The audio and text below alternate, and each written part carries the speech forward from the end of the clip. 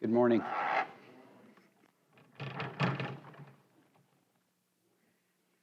When we finished last week's sermon at the end of 2 Peter chapter 3, somebody came up to me and asked, basically, what book are we going to next? You should know me. We're not through with 2 Peter 3.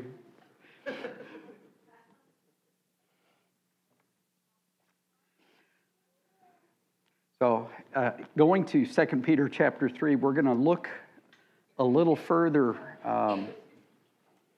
and take into account some other things that relate to this truth. But it's worth looking back at 2 Peter overall and recognizing what Peter is seeking to do in this book.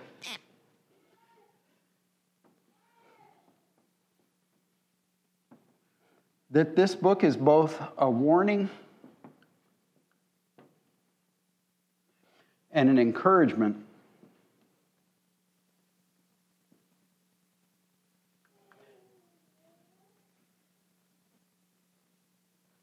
And the recognition that he's warning us. He warned us about false teaching. He warns us about false prophets. He warns us about turning to false doctrines. And he also warns us about the loss of steadfastness.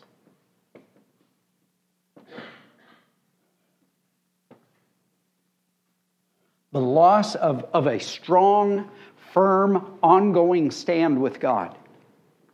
And so both of those threaten us. Peter is as a pastor, one thing, if you read the book as a whole, one thing that comes across real clearly is Peter has the heart of a pastor over his flock, of a shepherd over his flock. And he's saying, I see some threats. I see some lions and tigers and bears, and I want to warn you and protect you. And that one of those threats is false teaching coming into the church and arising within the church. But another threat is just losing strength of commitment. Just losing passion and fervor for God and the things of God. Just growing weak in the discipleship and the following after God. And I would say that's actually probably more of a threat for most of us. I think most of you have been believers for even just a few years. Start to get a pretty good grasp on the basic truths of the gospel, the basic truths of New Testament truths that apply to us and belong to us as believers. So the enemy's next strategy is, well, if I can't pull you away from the truth, I'll just weaken, I'll just work to sag and lower the strength and the passion of your commitment to those truths and your commitment to grow and prosper in those truths. So that's his warning, is look out for those two threats. And his encouragement, quite simply, is to grow. To win the battle against these by growing in the truth. And he makes it real clear at the beginning of the book and the end of the book that he's saying, grow in the true knowledge of who Jesus Christ is. Grow in the truth of this gospel. Grow in comprehending more and more layers to this. We've talked about this numerous times. If we could look back for all of you who've been believers, I would say even for more than a year, that the odds are really good that if you've been in the Word of God on any kind of consistent basis, there would be moments when you're in the Word of God and all of a sudden something just leaps out at you and you see a connection you didn't see before. Or there will be something you're praying about and struggling with, and you turn on some worship music or some Christian station, and suddenly out of the Word of God, something speaks to the exact need that you have right then. So that one way or another, we get these moments where sons and daughters of God, we recognize this is an ongoing process, and it's not because every week I'm going to learn a new doctrine. So I promise you, we do not have 52 new doctrines to teach you through every year. That would wear us out anyway, even if it was true. But that recognition, we get to and we need to keep growing deeper and deeper and deeper in our grasp of the truth. And then part of this, as we were talking about in Sunday school, is the more I'm in the Word, the more you and I are in the Word, the more we start to comprehend that the character of God binds the Word of God into one coherent message. God is not just saying a whole bunch of different stuff. That everything connects as it flows from His character, from the kind of Father He is, the kind of Savior He is, the kind of Creator and God that He is. It connects. And that connection strengthens us. The recognition of being able to see that one mind wrote this whole Bible. Out of love for me, He's now communicating things to me that strengthen my confidence in the truth, and that then strengthen my power and authority to go live that truth. So out of this, let me read the last two verses again of 2 Peter chapter 3. You therefore, beloved, knowing this beforehand, be on your guard, so that you are not carried away by the error of unprincipled men, so again, those false teachers, and fall from your own steadfastness. So again, the recognition, I can simply lose the spiritual battle by losing my passion for God. But grow in the grace and knowledge of our Lord and Savior Jesus Christ. To Him be glory both now and to the day of eternity. Amen. And Lord read from us, if you'll turn over to that passage, He read from us Ephesians 6. And again, this is a passage that most of us are pretty familiar with.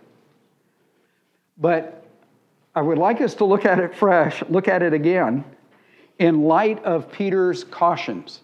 Peter's saying, get ready. False teaching, false directions, false leadership will come against you as believers. That will be true through all of human history. Be prepared for that. I've given you warning, and Jesus says the same thing. He says, behold, I've told you ahead of time that false teachers will arise. So you be ready. And then he also says, I don't want you to lose steadfastness. So let's go to Ephesians 6, starting in verse 10. As we clarify this, he says, finally be strong in the Lord and in the strength of His might. Put on the full armor of God so that you will be able to stand firm against the schemes of the devil. So right away, it's worth recognizing, every now and then, you and I, whether it comes up in a sermon or a Sunday school class or not, every now and then you and I get to be wise enough and motivated enough to say, you know what? Every now and then I need to look at this passage just to clarify, am I truly putting on the full armor of God? Am I ready for today's battles? And it's not a mysterious code. It is not some kind of, you got to get the words just right to make sure you've put on the armor. These are truths that God speaks, and now I agree with those truths. So it's not a formula. And again, I've known quite a few people through the years who were struggling to understand why they're being defeated in their life, because they had actually built a ritual, and I'll call it that because of what I'm talking about. They had built a ritual of praying to put on the full armor of God. So that they would say, okay, I put on this, I put on this, I put on this, I put on this, amen, ready for the day. That's not putting on the armor of God. It might be. But just saying the words are not a heart agreement with God on the truths behind those words. So that gets to be what you and I are concentrating on, paying attention to, Father, is I want to comprehend what the armor of God is really about. So it's not a formula I pray, any more than saying the Lord's Prayer is a formula and now I'm covered for the day's prayer. Anything in Scripture, sadly, anything in Scripture practically, we can turn it into an empty ritual that has no spiritual authority, because the power of things God teaches is the power of God through our faith in Him. That we're believing what we choose and what we say and what we agree to is powerful because of Him. This is an interpersonal process. It's not a ritual. It's not taking on a habit, and somehow the habit just has magic power in and of itself. So this recognition that this is a real process of agreement with God. And he goes on to say this in 12, our struggle is not against flesh and blood, but against rulers, against powers, against world forces of darkness, against the spiritual forces of wickedness in the heavenly places. So again, whether it's about false teaching or whether it's about all the influences in my life that are trying to diminish my passion for God, I get to recognize this. There is a thinking, scheming, planning enemy behind all of that. That doesn't mean I have to live in fear and see a demon behind every bush. That doesn't mean I live in fear and I'm constantly afraid of everything around me because I'm wondering, is that a satanic plan? Is that a satanic plan? That is not what this is about. This is not about a mindset of fear or seeing Satan everywhere. Satan's everywhere on this planet. He's not everywhere, but he's everywhere on this planet. But there's nothing in Scripture that commands me to keep Satan at the core of my vision. I'm commanded to keep Jesus Christ at the core of my vision. And now I'm simply aware that Satan is there. But I'm also recognizing this. That's the real enemy. So when he says, our struggle is not against flesh and blood, we've talked about this numerous times. There are times when flesh and blood sure looks like the enemy. There are plenty of times when we're pretty sure it's that guy standing right in front of us or that woman standing right in front of us. That's the enemy. And that God is trying to offer us a higher wisdom and a wiser battle plan that we would recognize, no, that is not the enemy. That human being who is causing me harm or sadness or grief or distress, deep sorrow, pain, anguish, they may be a tool in the hands of the enemy, but I want to discern who the real enemy is, so I fight the right battle. Real simple concept, so that I fight the right battle. And so that means that if a human being in front of me feels like the enemy, that's a good time, real serious battle strategy. That's a good time to begin the father-son, father-daughter conversation of, Father, right now, I want to remember that this person in front of me is not the real enemy. And I want to be discerning on what the enemy is aiming for. Now, real simple concept. If the enemy hates what God hates, if the enemy is opposed to what God holds most important, then it's always good to begin at the core. So Jesus said, here's the greatest commandment. And the second is like it. And he gave us 2 commandments several times through the Gospels. The first commandment is love the Lord your God with all your heart, all your strength, all your soul. So that recognition of a full passion love relationship with God, that's not everything about this battle, but it's worth recognizing somewhere in this plan, the enemy is hoping that because of what's happening to me right now, because of what I'm hearing or what I'm experiencing, the enemy is hoping I will withdraw a little bit from the love relationship with God, from trusting God, from believing God's purposes for my life. He's hoping that something about this love relationship will be a little tarnished and diminished by how I face this battle. And that is incredibly common. How many times have you thought in your life, because of something you were facing, something you were battling, something you were struggling with, something that you felt under attack over, and some question came into your mind, Father, are you here with me? Are you here with me? Father, are you loving me? Aren't you ignoring me right now? Haven't you abandoned me? And even, yes, I can always count on you for total honesty. And that recognition that in that battle moment, God is saying, it may feel like that, but fight the real enemy right now. Right now. Even if it's through tears of pain and sorrow and grief and anguish, that we would actually in that moment, in our heart of hearts, and if necessary, out loud with our mouth, Father, I choose the love relationship right now while I'm in battle. And a lot of times it might not be appropriate to say that out loud, because that other person will assume that you're calling them the enemy just by the fact that you're making it clear there's a battle.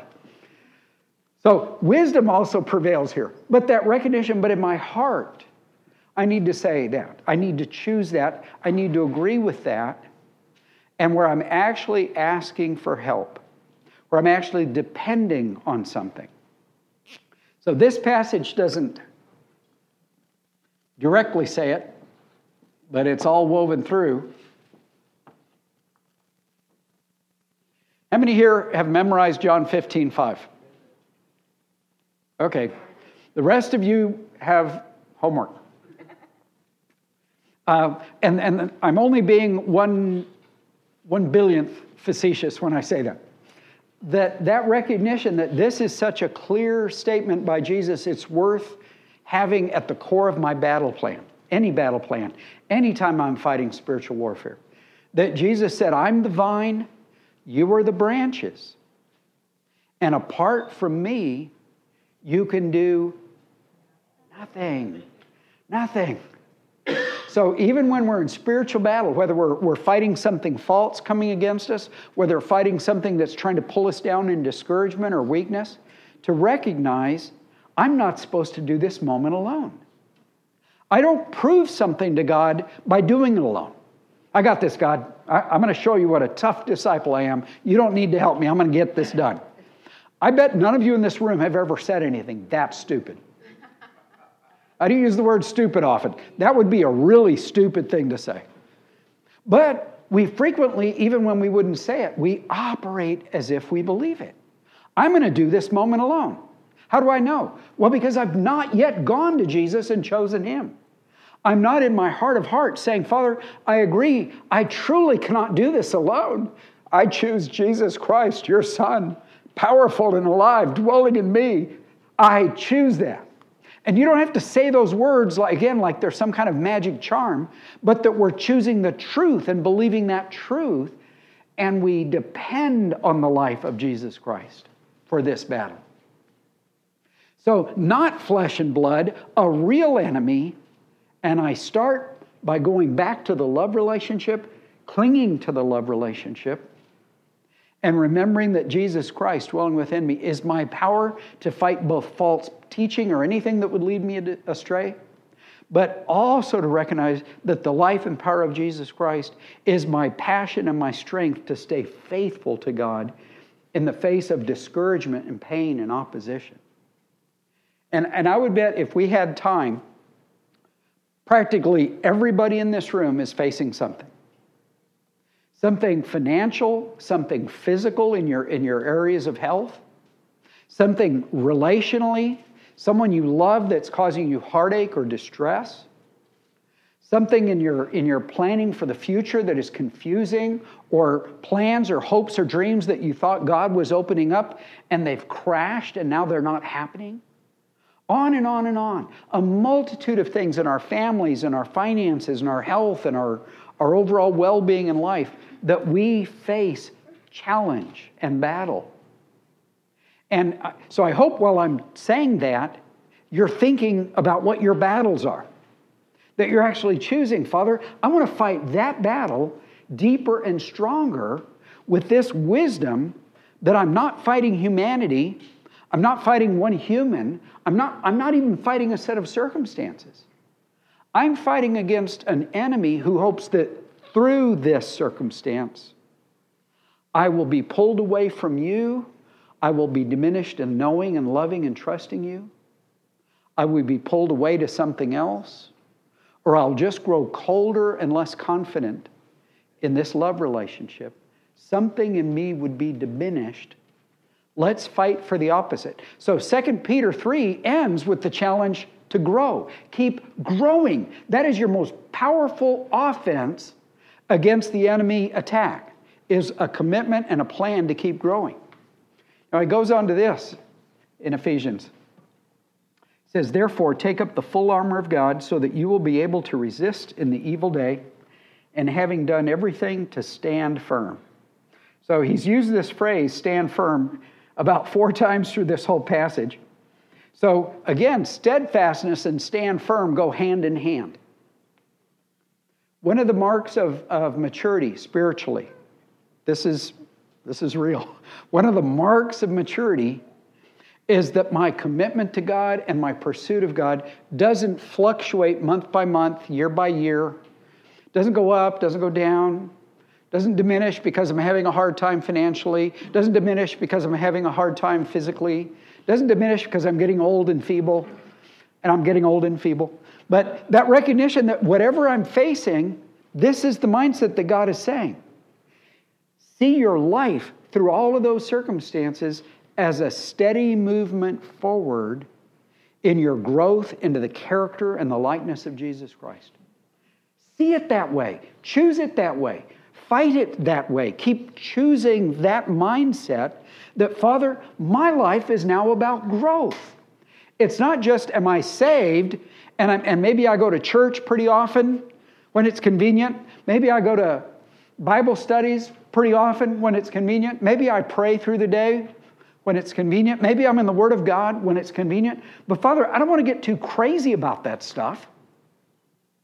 I don't want to get out of whack on that by acting like that stuff's crucial. So discipleship means anything that will nourish my growth in Christ, I make passionate, wise, but passionate commitment to nourish myself for that growth. So I'm willing to do things that are not convenient because they nourish my walk, they nourish my faith, they nourish my confidence, they nourish my knowledge, they nourish me in a love relationship. They don't just make me more religious. Being more religious has zero godly and eternal value.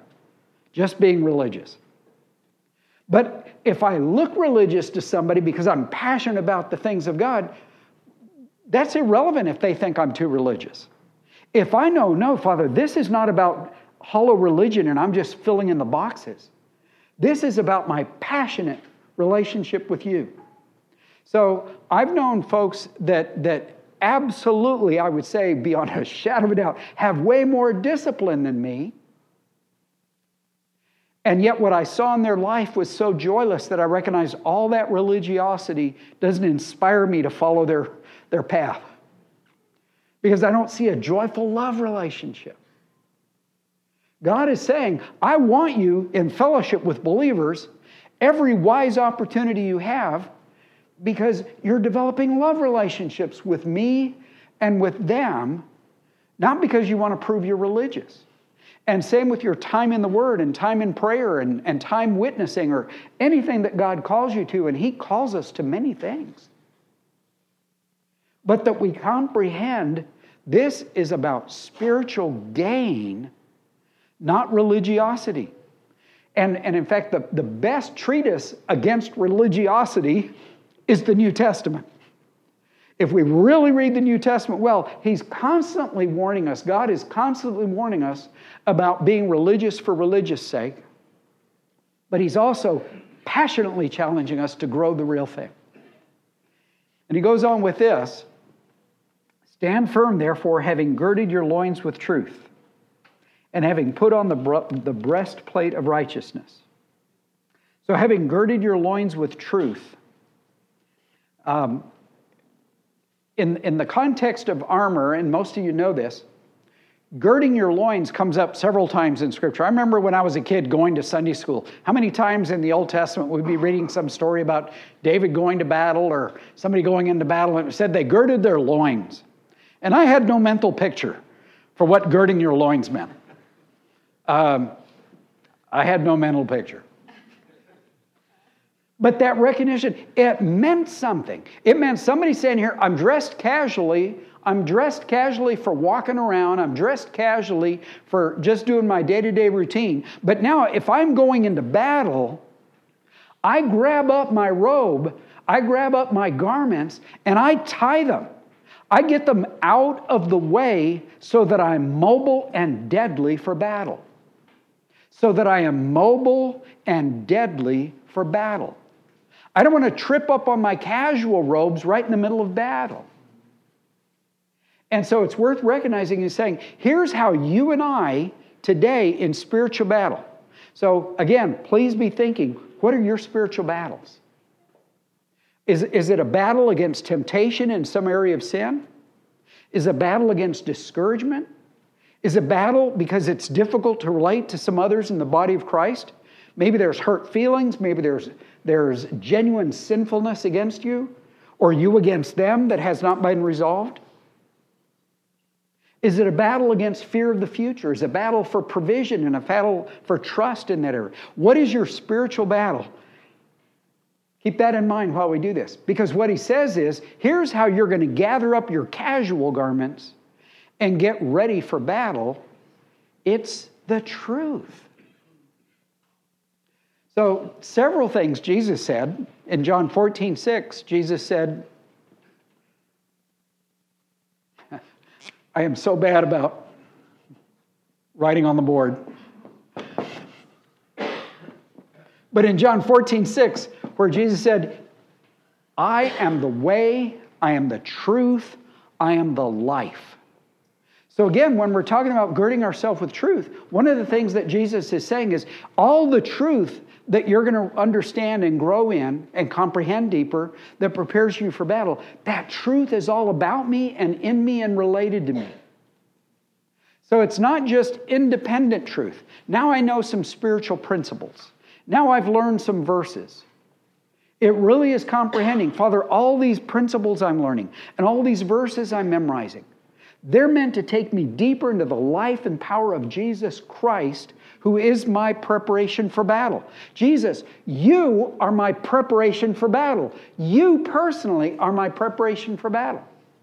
And I want to comprehend you more so that I'm well girded for battle. I'm actually prepared to not get distracted and trip on my casual robes because I'm ready to fight. Also, Jesus in John 8:32 says that this truth, you'll know this truth, and truth will set you free. So if I'm talking about all this slavery that the enemy's trying to accomplish, the deeper embedded I am in the truth, the more protected I am from any slavery, and the more equipped I am to overcome any slavery. So everybody in this room is still in the process of being set free from slavery. Nobody here is finished. So this is a good principle for us to keep in mind.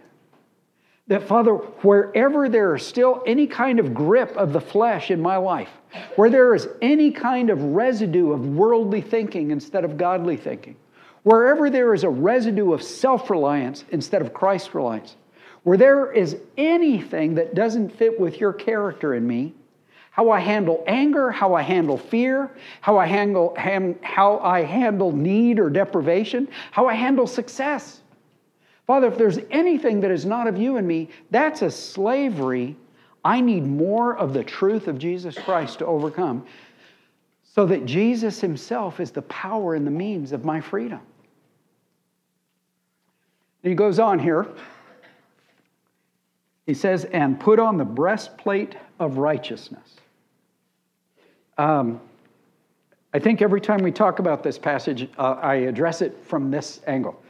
How many people here, you don't have to raise your hands because I don't want to embarrass you. How many people here, when you read that, put on the breastplate of righteousness, think, uh-oh, I don't have enough righteousness for that to be much protection. I'm sort of wearing like a mesh t-shirt and calling that armor. No, this can't be my righteousness. This literally cannot be my righteousness. So, in 2 Corinthians 5:21, let's go to that passage. Some of you are very familiar with this passage, but it's a really important passage. In 2 Corinthians 5:21, where he says this. Actually, start up a little in verse 20. Therefore, we are ambassadors for Christ, as though God were making an appeal through us. We beg you, on behalf of Christ, be reconciled to God. He made him who knew no sin to be sin on our behalf, so that we might become the righteousness of God in him. And so that passage is describing this incredible exchange that occurred at the very moment when you put your faith in Jesus Christ.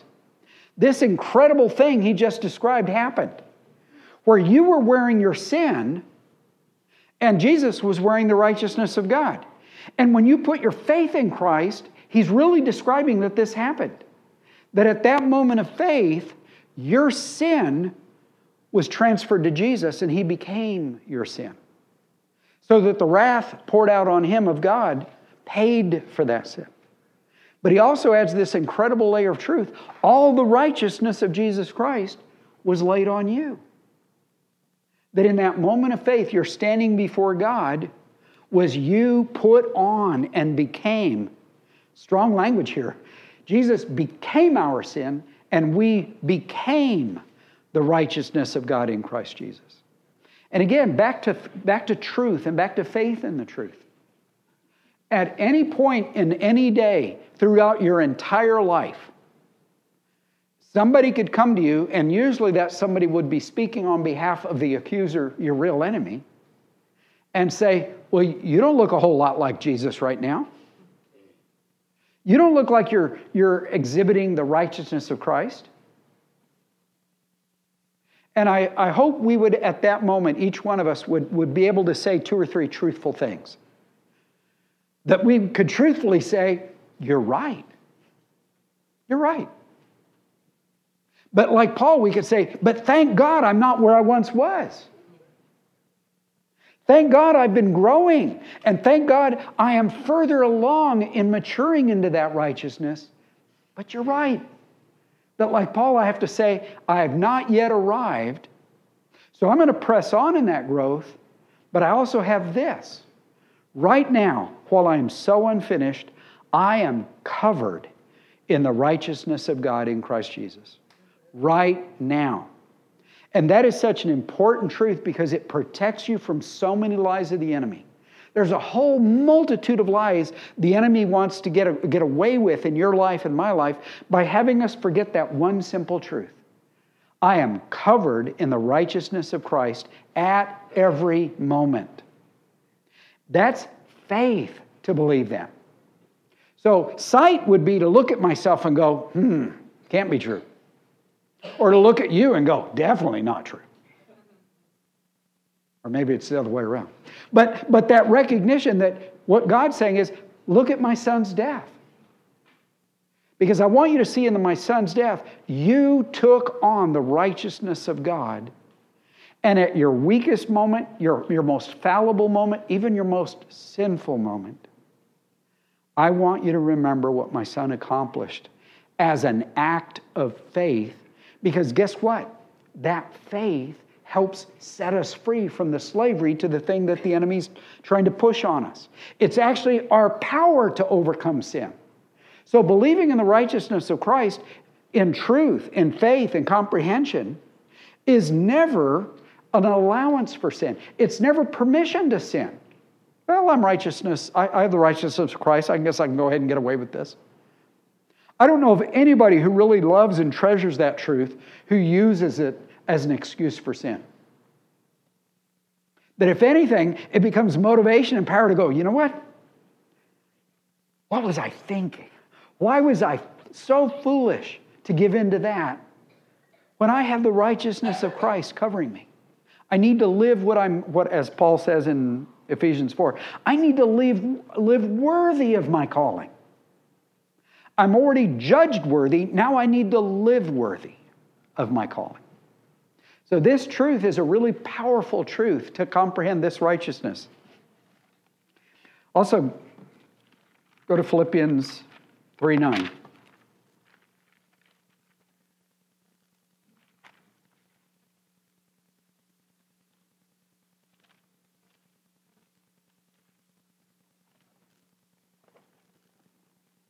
Actually, let's start with verse 7. Whatever things were gained to me, those things I've counted as loss for the sake of Christ. More than that, I count all things to be loss in view of the surpassing value of knowing Christ Jesus my Lord. And again, he's talking about it in a very personal way. Getting to really know Jesus Christ my Lord. This is of surpassing value. For whom I've suffered the loss of all things and count them but rubbish, so that I may gain Christ. And again, he's keeping it real personal, that I may gain Christ himself, and may be found in him, not having a righteousness of my own derived from the law, but that which is through faith in Christ, the righteousness which comes from God on the basis of faith, that I may know him and the power of his resurrection and the fellowship of his sufferings, being conformed to his death, in order that I may attain to the resurrection from the dead. So again, Paul is making it real clear, the faith I put in Jesus Christ includes this. Not just that he died for my sins, but now that I have received his righteousness. And I would bet for most of us this week, maybe not everybody, but for most of us this week, that truth will matter at some point. That truth will matter for encouragement. It'll matter for wise battle against the enemy. It'll matter for overcoming temptation and sin. Which again, it doesn't mean that because I'm covered in righteousness, now I'm lazy about sin. Now I am even more passionate about overcoming sin. Because if I have received the full standing of his righteousness, I want to grow up to look like that. I want to keep growing up to mature into that. But I keep remembering that no matter how I grow and how I mature, at no point did I earn it. You guys know that. At no point did I earn it. And we're gonna pause there. I knew this was going to happen. So did you. That we would not get through that passage today. But that recognition that everything God's teaching us, he's teaching us with the heart desire that we would receive it with joy. Not as a burden. We would receive it as equipping and power and joyful purpose. That I am free to overcome false teaching, and I'm free to strengthen my steadfastness, my fervor, my passion for God, being immersed in the truth. Now, part of what that means, and this will come up almost every week, no matter what passage or book or topic we're studying, is the challenge that I get to be in the Word of God to gain this truth. So I would hope that that's part of the growth, part of the joyful growth. That being in the Word of God is not my Christian duty. It's my nourishment. It's my equipping. It's incredible mystery and treasure put into my hands for real life. So the day I don't need the Word of God, how would I say that more accurately? Well, I'll just say it real straightforward. There won't be a day I don't need the Word of God. That's the best way to say it, just a straightforward statement. There will not be a day you do not need the Word of God.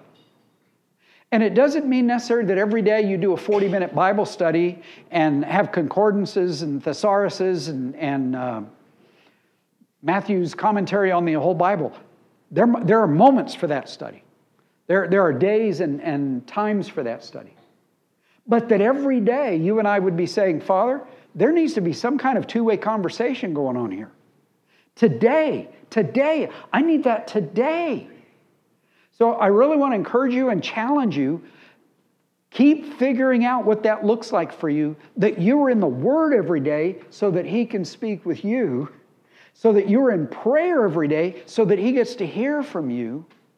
Figure out what that looks like. You don't have to do it exactly the way your husband do it or the way your wife does it. I was poor English. The way your husband or wife does it. You can do it very different. You don't have to do it the way your parents do it or the way your son or daughter or your mentor or your Bible study leader. You don't have to do it the same way somebody else does it. But the point is that there would be some kind of genuine ongoing engagement with God. Father, you and I are going to be in absolute conversation today. And I'm going to be in your Word, and even if it's I take one verse and I ponder this one verse all day long, or whether I study an entire book today and have all those thesauruses and commentaries, doesn't matter. We are going to be in a two-way love conversation because I need your truth to gird myself for battle. I must have your truth to gird myself for battle. And I just want to be smart enough to come get ready. So that father-son, father-daughter love relationship includes a two-way conversation.